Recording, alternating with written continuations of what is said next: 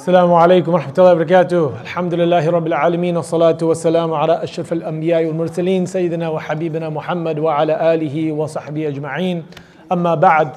The story of humanity, Allah subhanahu wa ta'ala describes Al-Insan. And Al-Insan, actually there are a few opinions as to what the linguistic derivation of the term Insan is from. And many of us have heard Insan comes from the same root and shares a root with Nisyan. And Nisyan obviously means to forget. And we're told that of course the connection there between Insan and Nisyan is that human beings are a creature that actually has memory but also has forgetfulness. That we can acquire knowledge but we can also forget that knowledge.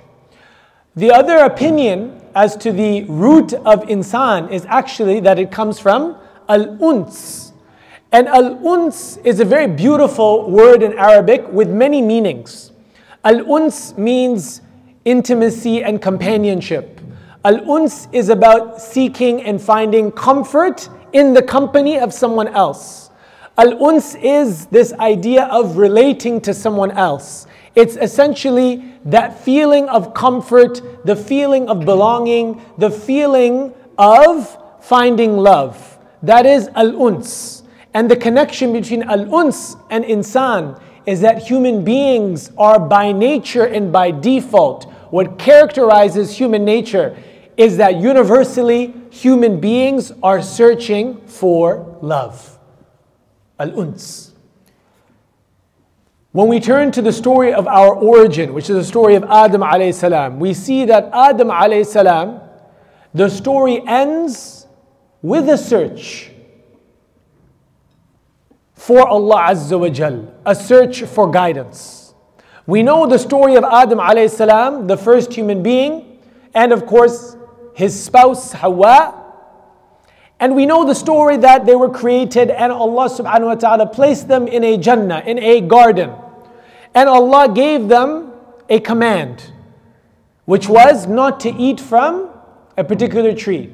And then they ate from the tree, and of course they were seduced by the shaitan to do that.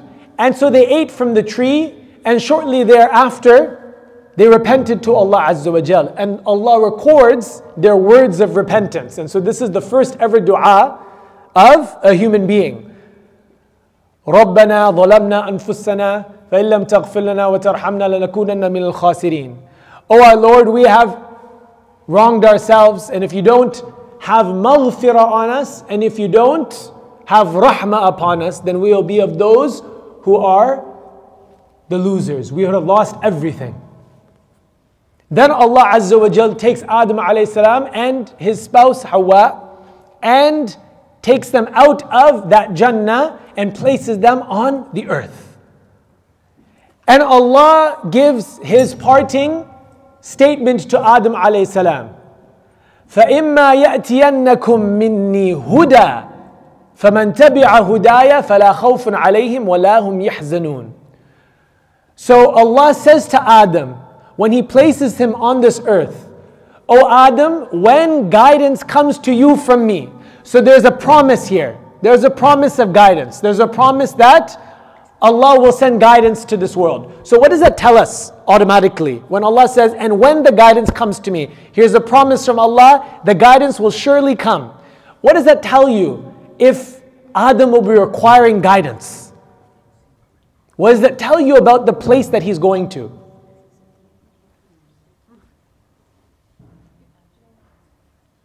So if you go to a place and someone says, oh, you're going to need directions. What does it mean? You're lost. If you need guidance, it means necessarily you are lost. And so Allah is saying, فَإِمَّا يَأْتِيَنَّكُم مِّنِّي هُدًى. So when He's sending him to earth, and He says, and when that guidance will come to you from me, what is that telling you? Number one, that this earth is a place that human beings will become lost in. It's a cold and dark world. And this is the way that many people describe the world. Many people describe the world in these terms. And Allah tells us this from this. It's the reverse implication. If He's going to need guidance, it means this is a place you can get lost in. Then Allah says, فَمَنْ تَبِعَ هُدَايَ, and whoever follows that guidance, فَلَا خَوْفٌ عَلَيْهِمْ وَلَا هُمْ يَحْزَنُونَ. Whoever follows that guidance, then there will be no khawf and no huzn.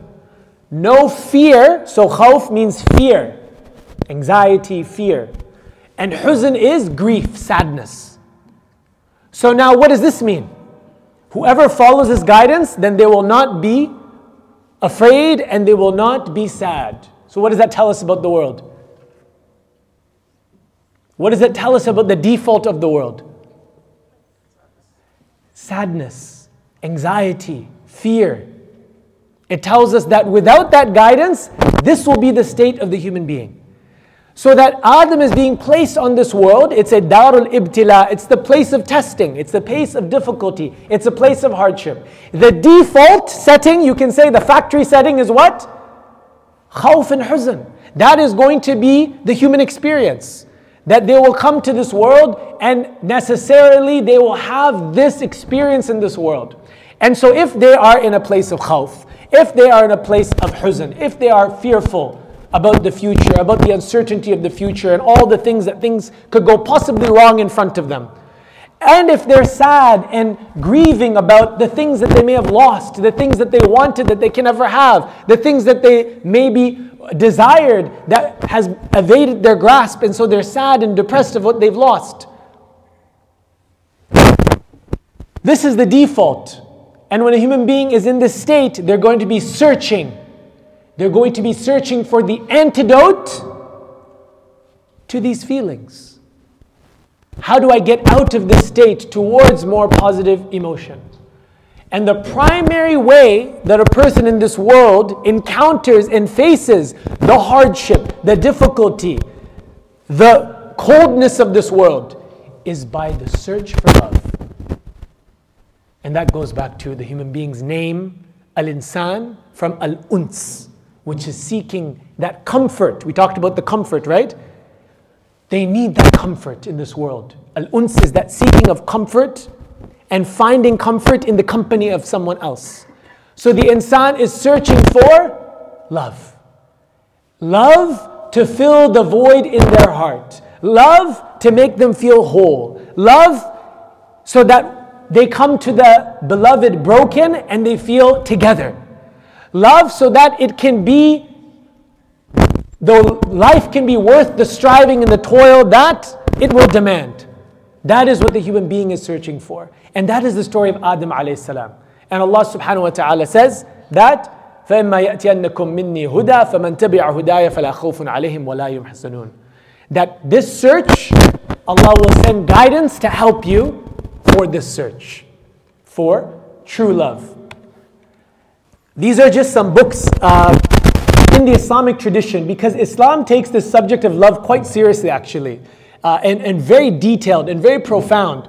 The tradition of love in the Islamic discourse is something that is very rich. It's something that's very beautiful. It's something that's very deep and it's very profound.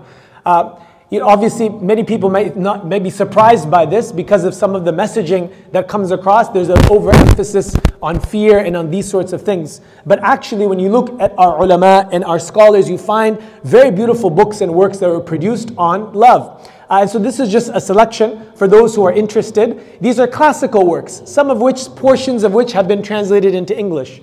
We start first by Tuq al-Hamama by Ibn Hazm.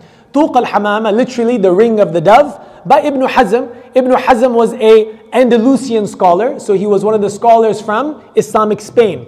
And he was a very eccentric and very different character in our Islamic history. Ibn Hazm was not part of any of the four madhahib of fiqh, Hanafi, Shafi'i, Maliki, Hanbali. There was another madhab actually amongst Sunni. Very, very few people had actually followed it. Does anyone know the name of this fifth madhab? No. Yeah. The Zahiri madhab, ahsanti. The Zahiri madhab, they were literalists. They took everything very literally when it came to the Quran and the Sunnah. In any case, Ibn Hazm was a Zahiri, and he has very interesting works and very different kind of perspectives on a lot of things. Now, Ibn Hazm, he wrote this book, very beautiful book, Tuq al-Hamama, where he goes into this topic of love. And he talks about it at length and describes it. And there's poetry and the way he describes it. And we're inshallah going to go into that in this class. Because when we try to discuss what exactly is love, it will come back to a lot of quotes from Ibn Hazm. The second book that you see there is Al-Qa'ida fil Mahabba by Ibn Taymiyyah rahimahullah. And this book is really more focused on love for Allah Azza wa Jal. Tuq al-Hamama is very general love, romantic love, love between family and these sorts of things, lustful love and passions and these sorts of things in Tuq al-Hamama. Ibn Taymiyyah's book is very focused on love for Allah Azza wa Jal. Rawdat al-Muhibbin, literally the garden of the lovers by Ibn al-Qayyim rahimahullah, beautiful book. It's like 600, 700 pages. And Ibn al-Qayyim's work is very comprehensive. It includes everything about love. And he documents and he puts all the positions of the scholars and definitions of love and all the different types of love. And he also really focuses on a bit of a purification element about desires and about having blameworthy love and lusts and how to curb those sorts of things. And he ends this book actually interestingly about people who are having these lustful addictions, who aren't able to control their gaze. And he gives 50 different points. Some of them are cognitive, some of them are behavioral therapies, you can really say, for people who are struggling with this problem. So a very beautiful book, Rawdatul Muhibbin, and he deals as well with issues of same-sex attraction as well in Rawdatul Muhibbin. Diwan al-Sababa by Ibn Abi Hajla, contemporary of Ibn al-Qayyim. This is an interesting book. So this one, Diwan al-Sababa, like basically Sababa you can say is being love struck. And he goes through all the different stories in Islamic history of people becoming love struck, and most of the time of how it led to their downfall and their destruction. That they fell in love with some girl and this happened, and then they gave this away and they lost this and that sort of thing. And there's some interesting love stories that you can find there in Diwan al-Sababa. And then last is Tazyin al-Aswaq fi Akhbar al-Ushaq. And this one is basically about more stories in this regard of lovers and these sorts of things. And this was not a scholar of Islam, but he was kind of like a philosopher and a doctor as well. And so he wrote that book focusing on love stories in Islamic history and talking about different types of love as well. So, what is love? This is from Tuq al-Hamama by Ibn Hazm. And he basically says that love is something that is beyond words that can describe it. It's something that cannot truly be captured by definitions. So majestic are its diverse aspects. They are too subtle to be described. Their reality can only be apprehended by personal experience. Love is not disapproved by the religion, nor is it prohibited by law, for verily the hearts are in the hand of God. So when a person develops a love in their heart, Ibn Hazm is saying this is not blameworthy in and of itself because this person has no control of it. It's something that comes and sparks out into the heart. And as Ibn Hazm says, the hearts are in the hands of Allah Azza wa Jal.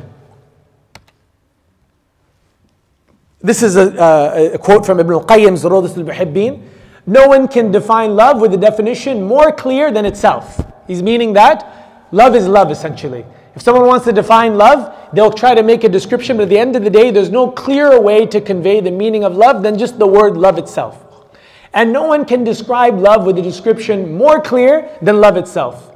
Humanity is only capable of speaking about its causes, what causes someone to love another person, its means, the pathways to loving another person, its signs, how a person can tell if this person has love, its indicators, its consequences, what happens when a person has love, and its rulings, like, what are the different rulings in regards to love. And their definitions only revolve around the above six. So he's saying when a person tries to define love, then it will actually not be defining love, it will be describing its causes, describing the pathways to love, describing the signs of love, but it actually won't be defining it itself because it's something that cannot really, truly be defined. And so, in his book, Rawdatul Muhibbin, Ibn al-Qayyim, he mentions 50 different words in the Arabic language that are connected to this meaning of love. Many different words in Arabic that convey that meaning of love. The main one, of course, is al-mahabba. al-mahabba. And he lists 8 different opinions as to the linguistic derivation of it, and 20 different definitions of mahabba in this book. In Madarij al-Salikin, he gives 30 different definitions of al-mahabba, of love. There are themes of love that he describes, and you can see them here. There are themes of love that Ibn Qayyim describes, and he explains, وَقِيلْ هِيَ الْمَيْلْ الدَّائِمْ بِالْقَلْبِ الْهَائِمْ. It is the inclination, the everlasting inclination of the heart, that inclines and wants and desires another. وَقِيلْ إِيثَارَ الْمَحْبُوبِ عَلَى جَمِيعَ الْمَصْحُوبِ. It is the preferring of the beloved over anything else. وقيل موافق الحبيب في المشهد والمغيب. وقيل اتحاد مراد المحب ومراد المحبوب. It is the unification of the lover's want and desire with whatever the beloved wants and desires. وقيل إيثار مراد المحبوب على مراد المحب. And it is said, it is the preferencing or the prioritizing of the wants of the beloved over the wants of the lover. So you prioritize you prioritize the wants of who you love over the things that you want yourself. وقيل إقامة الخدمة مع القيام بالحرمة. And it is said, it is establishing service, basically serving your beloved by acts of service, serving for their needs and these sorts of things, and also accompanying that a sense of hurma, like a sense of sacredness or a sense of dignity that is there with that. And it is also said, استقلال كثير منك لمحبوبك واستكثار القليل منه إليك. He says, it is belittling anything that you give to the beloved. So you see anything that you've given to your beloved as, oh, I haven't done justice to this individual or to this person or to my beloved. And واستكثار القليل منه إليك. And you aggrandize and exaggerate the smallest things that they may do for you. This is a person that has true love for their beloved. وقيل استيلاء ذكر المحبوب على قلب المحب. It is said that it is the conquering in the heart of the mention of, you can say it is when the heart of the lover is conquered by the remembrance of the beloved. That all the heart does throughout the day is constantly remembering and thinking about, and constantly being infatuated with the beloved, and constantly thinking about their beloved. وقيل حقيقتها أن تهب كلك لمن أحببته. It is said that love is when you give all of yourself to your beloved. So when you look at these things, there's some themes that emerge when it comes to the topic of love. There's the theme of preferring your beloved over anything else. There's this idea of the union of the desires of the lover and the beloved. There's this idea of preferring your beloved's needs over your own, and giving all of yourself to your beloved until there's nothing left for you at all. So it really boils down to this idea of love is when you prioritize and you want the desires of the beloved over your own desires. That is the true essence of love. It's a selfless feeling towards another. Now, one thing that love is connected to, as we see from there, is, if you think about it, it's about needs. It's about needs. When a person fulfills needs of another person, because human beings, as we said and described the state of the human beings are in a state of need. They're vulnerable. There are many needs that we have. We are not strong. We are not self-sufficient. So when another person fulfills a need, and it could be a very deep existential need, then love starts to develop towards that individual, because they are fulfilling a need for you. And if you look at that, this concept of love, as you see in the discussions, it's all about the service. What are you providing for the other person? They're giving you this or they're giving you that, and they're giving everything. They're prioritizing your needs and your wants. So then it creates that sense of love. Now, I want us, and this is the first activity, because I really want us, the point of this class is, of course, to come from here and then go into the true and the most deepest form of love, which is love for Allah Azza wa Jal. But in order to do that, we really need to really understand the essence and the foundations and the fundamentals of love itself. And so, at its root, to understand it, we must understand our vulnerabilities and our needs as human beings. So I want us to get into groups, inshallah, and I want us to enumerate any need that you might see that human beings are in need of. Existential needs. What are the things that we need to exist? It could be physically, it could be psychologically, it could be spiritually, it could be relationship-wise, whatever it is. What is it that we need as individuals when it comes to another person? So I just want us to enumerate that, inshallah. So if we can get into groups, inshallah, 5, 6 or 7 or whatnot, and then I'll give you guys about 5 minutes, inshallah, and then we'll come back. Rules, boundaries, and Beautiful, excellent, jazakumullah khairan. So you see there, the enumeration there, right? Like there's so many different things that human beings need beyond food, drink, and water, and these sorts of things that are there as well. But there's all these psychological elements as well. And these are deep needs, and if they're not fulfilled, oftentimes people can feel very lonely. If they don't have that need for belonging satisfied, they can feel very much self-hatred. They can have self-loathing as well if they don't have that sense of self-worth. There's so many things there, and that all manifests in different ways when you come to relationships, and how you relate to your friends, how you relate to your parents and future spouses or spouses. It all goes back to whether these needs are actually fulfilled or not in a healthy way, and how they've been fulfilled. And this is the topic for the 3rd week of Faith Circle, inshallah, when we talk about this idea of emotional-centered parenting and childhood upbringing. And we realize that our experiences in childhood, because in childhood, you form your first ever attachments from birth, and that's your attachment to your parents.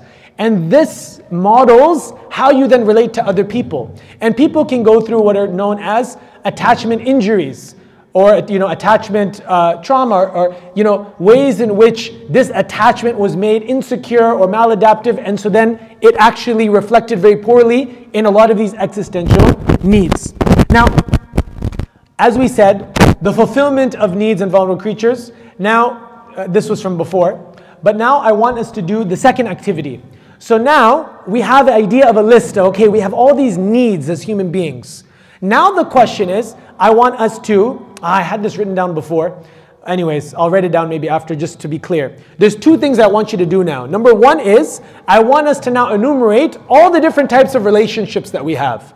So like between siblings, for example, between friends, etc., the different categories of relationships. I want you to enumerate them, and then I want you to reflect on each relationship and say which needs are fulfilled by these relationships.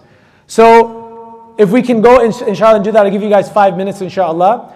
The point behind this activity is to understand that through our different relationships, we actually are searching for and getting some of these needs fulfilled through them. And which exactly are we getting through them? So we have, for instance, to make it a bit easier to help with this, because I really want you to reflect more on each relationship and what needs they fulfill. So you have, for instance, relationship between family, relationship between parent and child, romantic relationships with husband and wife, relationship between and these are all relationships based on love, right? These are what glues these people together. And also a relationship between an admirer and a public figure, because people love, celebrities and these sorts of things. What fulfillment is that providing them? Why are they loving these people that they've never even seen? Love between believers, love between all these sorts of things. So now think about what needs are they fulfilling. I'll give you guys 3 to 5 minutes, inshallah. Okay, bismillah, round 2.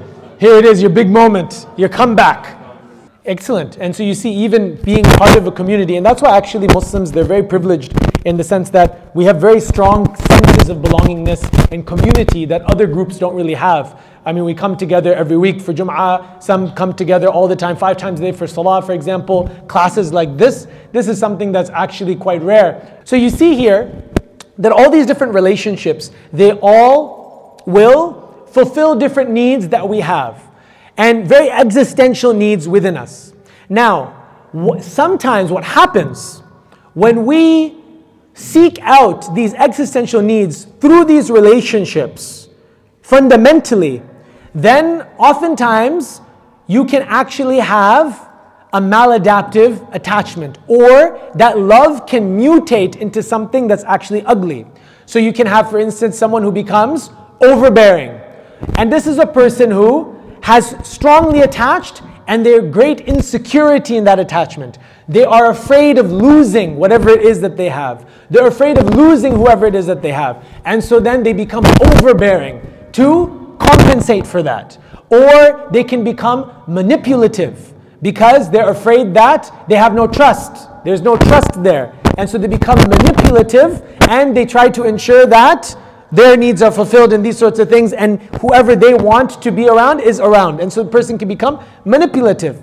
A person can become avoidant, that they're afraid of relationships. They're afraid of becoming close to another person. They're afraid of the commitment. They're afraid of the responsibility. They're afraid of getting hurt if it doesn't work out. They're afraid in this regard. And so they can become avoidant. And of course, a person can become abusive.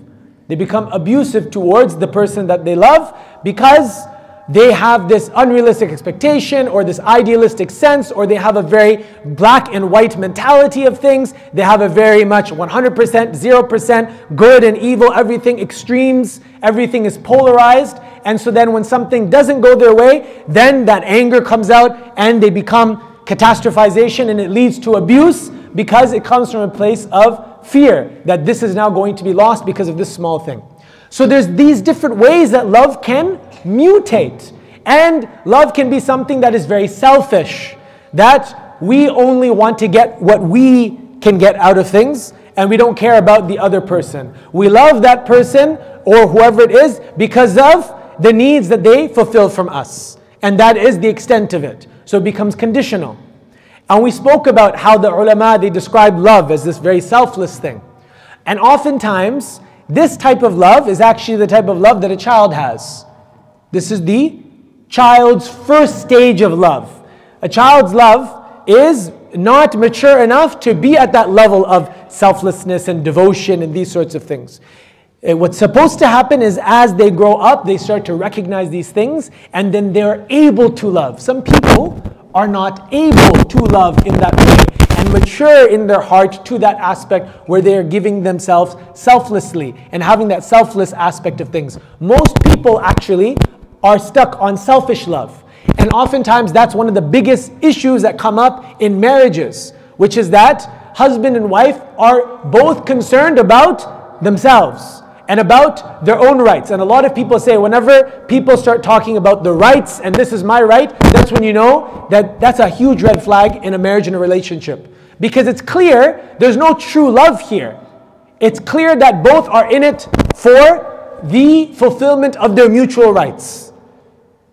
And so it's very important that we then think about what is it or who is it that I should actually seek fulfillment of my needs from. Because the idea is that if truly you need to get your needs from this person and they start to act up and they go away, then of course it's going to turn into how we described it. Because people are not reliable. People make mistakes. People die. People change. People can be betrayers. And that becomes very, very, very putting yourself in a precarious, vulnerable position.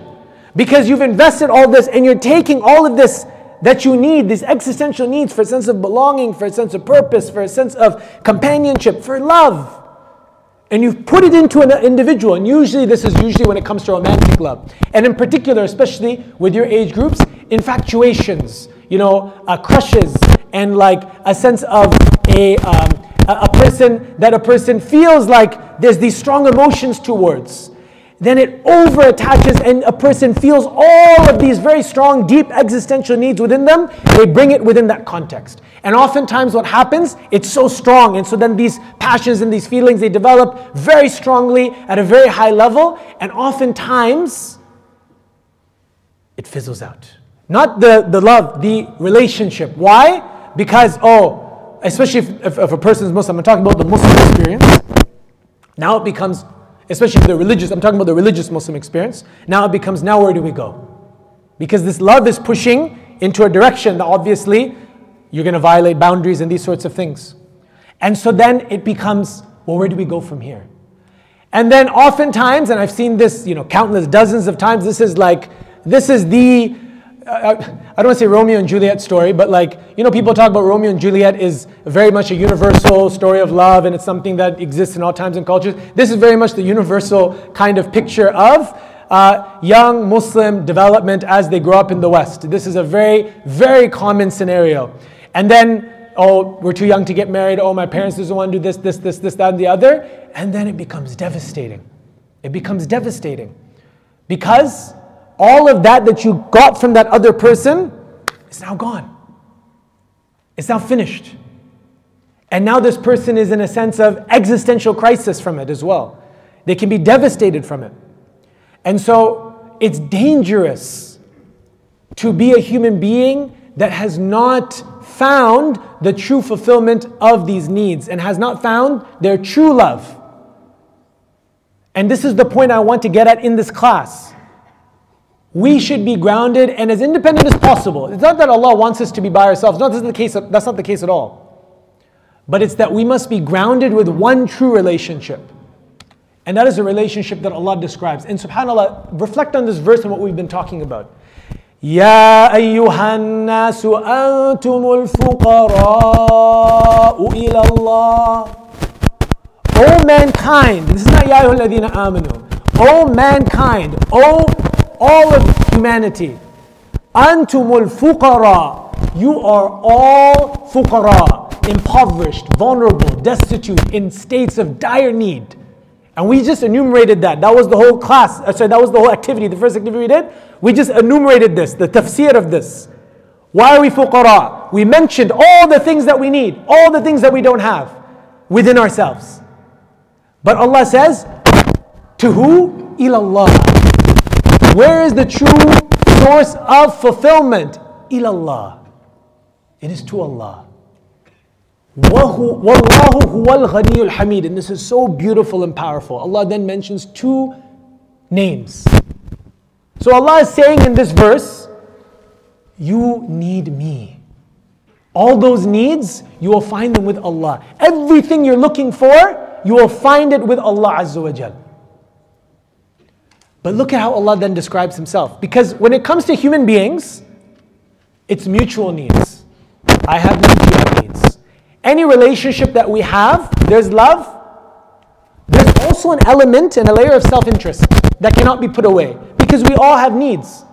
And so you love and you want the person because it's fulfilling some sense of need. So there's an element of self-interest in every relationship, and that's normal. Because we are people in need. That's why human beings love. If there was no need, human beings would not love. What would be the point? We wouldn't need to love because we wouldn't need to seek any connection with anyone else. You see in the animal kingdom, for instance, you find many animals who are just solo. Because in their ecosystem, in their habitat, they don't need another animal, they don't need community. They can fulfill all their basic survival needs by themselves. Other animals require, to hunt in packs. They require community. They require this. Human beings require this. Human beings require this. And so that's why we love. But subhanAllah, Allah says, Wallahu wal ghani. Allah has no needs. When Allah loves you, it's not out of any need.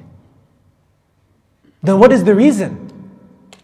It's because it is out of pure love. That is the purest form of love, which no one can give you except Allah Azza wa Jal. Because Allah has no needs. Everyone else, they have needs. It cannot be pure. It will have this taint of that self-interest. It is only Allah that can give you that true love. Not from a place of need, but from a place of loving you for who you are. Because Allah has created you, and Allah loves then what He's created.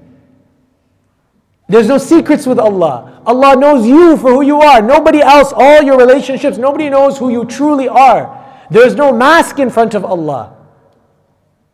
This is the true love that we seek. And it is through our relationship with Allah that we can find that uns billah, as is described by our scholars. Uns billah, seeking comfort, finding comfort in companionship with Allah Azza wa Jal.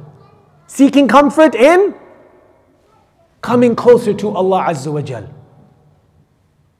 So this is the true fulfillment of needs, and Allah has described Himself in a very famous surah in the Quran. قُلْ هُوَ اللَّهُ أَحَدٌ. Say He is Allah, the one and only. Allahu Samad. He is As-Samad. And what is As-Samad? As-Samad is the one who fulfills all needs. He is the one that fulfills all needs. And so our relationship with Allah, we should run to Allah with these needs, with these wants and desires, with our feelings of loneliness, with our feelings of incompetence, with our feelings of not feeling worthy, with our feelings of all these different things, with our self-doubt and all of this. We go to Allah with that. And in Al-Qawi, the most strong, we find strength. And in Ar-Rahman, the most merciful, we find mercy. And in Al-Latif, the one who is suddenly kind, we find kindness. And in Al-Ghafur, we find forgiveness. And in Al-Wadud, we find love, pure love. And in Al-Jabbar, we find a strength that we can do whatever we want in this world, because Al-Jabbar is by our side. This is Allah Azza wa Jal. And He is the foundation of all other loves that we should have in our life. There's a beautiful quote by Ibn al-Qayyim in Madarij al-Salikin. He says, فَفِي الْقَلْبِ شَعْثٌ لَا يَلُمُّهُ إِلَّا الْإِقْبَالُ عَلَى اللَّهِ. In the heart there is a disturbance, a perturbance. Remember we spoke about the default factory setting of the human being is it's a cold and dark place in this world, is khawf, is huzn. And human beings are searching for in this world a way to fill the void in that heart. Ibn al-Qayyim says, in the heart there is this disturbance that cannot be remedied except by turning to Allah. In it, وَفِيهِ وَحْشَةٌ لَا يُزِيلُهَا إِلَّا الْأُنْسِ بِهِ. And in it is a loneliness that cannot be removed except with comfort or intimacy with Him in solitude. في الخلوته. وفيه حزن لا يذهبه إلا السرور. إلا السرور بمعرفته وصدق معاملته. In it is sadness which will not leave except with the happiness of knowing Him, recognizing Him, معرفته, knowing His names and attributes, knowing who He is to you, and truthfulness in His dealings. In it is anxiety that is not made tranquil except by gathering for His sake and fleeing to Him from His punishment. In it is a fire and a flame of regret which cannot be extinguished except by satisfaction with His commands, rida, contentment with His commands, prohibition, and His decrees in this world, and embracing patience with that until the time He meets Him. In it is a strong desire that will not cease until He is the only one who is sought. In it is a void, is a hole that cannot be filled except by His love, turning to Him, always remembering Him and being sincere to Him. Were a person to be given the entire world and everything in it, that would never fill the void. SubhanAllah, a very deep passage by Ibn al-Qayyim describing the fact that there is these existential needs that stem in the heart that cannot be fulfilled except with the relationship with Allah Azza wa Jal. It cannot be done. No matter what we cover ourselves with and what we may cover things up with, none of this can be done except with the love of Allah Azza wa Jal. Now we'll just end with a few other quotes from Al-Qayyim to reflect on. The heart in its journey to Allah is like a bird. Love is the head, while fear and hope are the two wings. When the head and both wings are sound, then the bird can fly. And if the head is removed, the bird is dead. If one of the wings is missing, then it's easy prey for every predator. So this is the idea that love is the foundation of our relationship with Allah. Now, we'll end with this point, which is that ibadah and worship. When we talk about ibadah, when Ibn al-Qayyim describes those 50 names about love, he says ibadah is the highest level of love.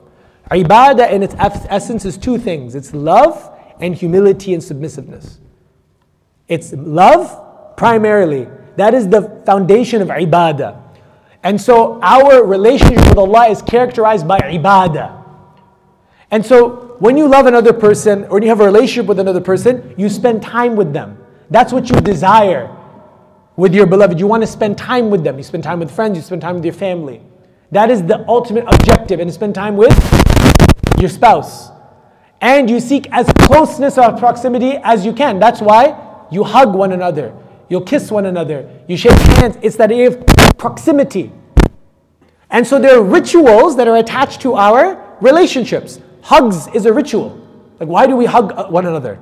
Like, we're not getting anything out of it. It's a ritual. It's a ritual that symbolically demonstrates closeness. That we're together. Union.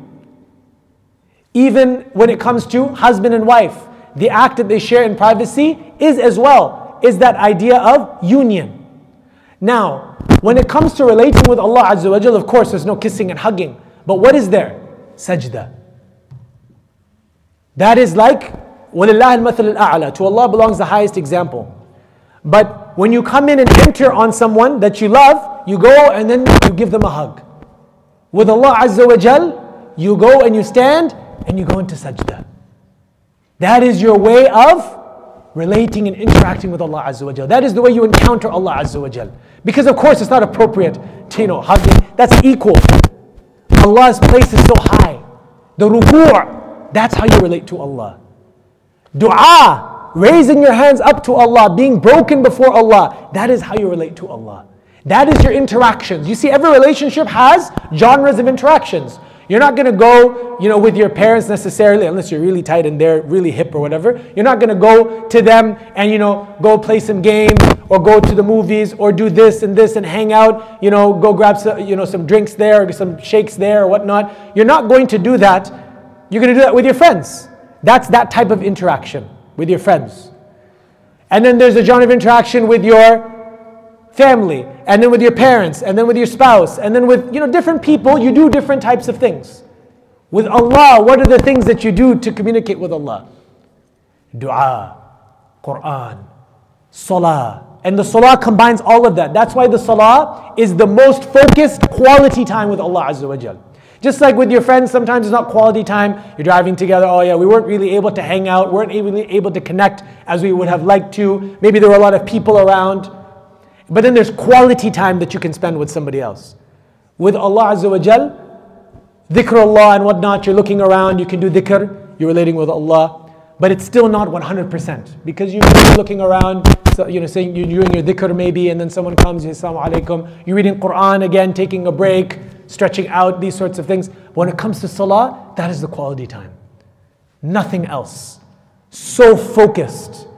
Not even looking right or left. Eyes straight at the place of prostration. Ibn Taymiyyah says the wisdom behind looking at the place of sajda is the slave is building in anticipation for the moment that they can actually fall into sajda before Allah Azza wa Jal. And because that is the moment that they are closest to Allah. As the Prophet ﷺ said, the slave is not closer to Allah in any position than the sajda, the prostration. So the salah combines everything, dhikr, Quran, and it's this complete focus.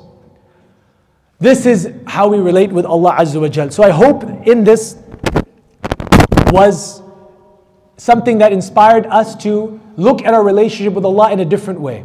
And to look to fulfill our needs with Allah alone. إِيَّاكَ نَعْبُدُ وَإِيَّاكَ نَسْتَعِينُ. To Him we worship and devote ourselves, and to Him we seek needs. And lest that we think our love for Allah is conditional upon this. Because Allah says in the Quran and warns us, there are many believers, or there are people, in أَصَابَتْهُ خَيْرٌ نِطْمَأَنَّ بِهِ, that when good comes to them, then they feel that tuma'nina, they feel that uns. But when evil comes to them, انقلب على عقبيه, they turn themselves back. They blame God, they're not happy with Him, etc., etc. So their love is conditional. Our love for Allah is unconditional. Through the hardship and through whatever it may be. Knowing that when you turn to Allah, then Allah turns to you. Knowing that when you remember Allah, Allah remembers you. And knowing that when you seek out the love for Allah and you love Allah, Allah loves you. That is enough for the true lover of Allah Azza wa Jal. So we'll end it there inshallah. And inshallah next week, we will be going through. So this was the foundation, our relationship with Allah. This is where we find our strength. This is where we find ourselves whole. This is where we find our strength as Muslims. So now when you go to your other relationships, you can truly be selfless. Because you're not necessarily needing as much. Obviously there's always base needs. We're not talking in ideals. But because your love for Allah and relationship with Allah is high, then you see that other person as a creation of Allah that you wish to serve as well. That love then becomes expansive and it grows beyond just any needs. And it's not about the needs anymore, but it's love for its own sake, for those who are around that individual. A true selfless love. So the idea is that it starts with this foundation of our love for Allah Azza wa Jal. The next week, inshallah, we're going to be going through, and Imam Zohair actually will be coming. We'll be doing a bit of a joint session and a bit of an interview and whatnot. But the focus is going to be on the topic of marriage. Now, on the topic of marriage, it's specifically going to be speaking about pathways for young people to make marriage easier for them.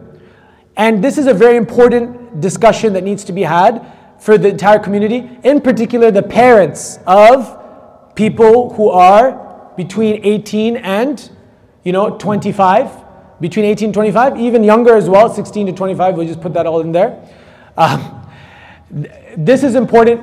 I really want you to bring your parents if you can, and we're going to put an appeal, inshallah. We'll try to send an email out as well to a few email kind of lists, but bring your parents along, because we're going to be preaching to the choir otherwise next week, and you guys are going to be like, yes, yes, yes, yes, but khalas, that's not going to mean anything, right? The point is we want a paradigm shift, we want a bit of a culture shift, we want a mentality shift as well. They need to hear, especially from someone like Imam Zohair as well, who's had so much experience in the community and understands, and from myself as well, who understands what's been going on and the things and stuff that have been happening, why this is so vital and why it's important.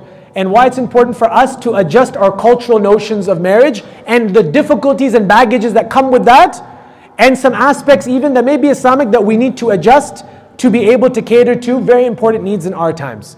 And so we're going to be talking about marriage. One of the main things is going to be, are you ready for marriage? What are the things that are kind of important for us to get? And by the way, this is like number one. Getting right with Allah Azza wa Jal is number one with any relationship.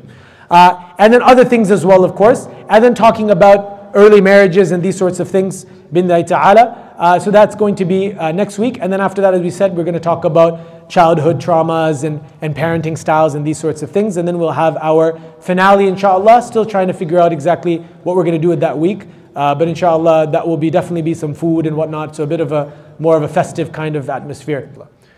Any questions? Yes, faddal. Subhanallah, beautiful question. The brother said, we've explained how to love Allah, how we relate to Allah and these sorts of things and why. But now the question is, and this is the key question, how do we know that Allah loves us? Obviously, we don't get revelation, but it's from Iman and faith.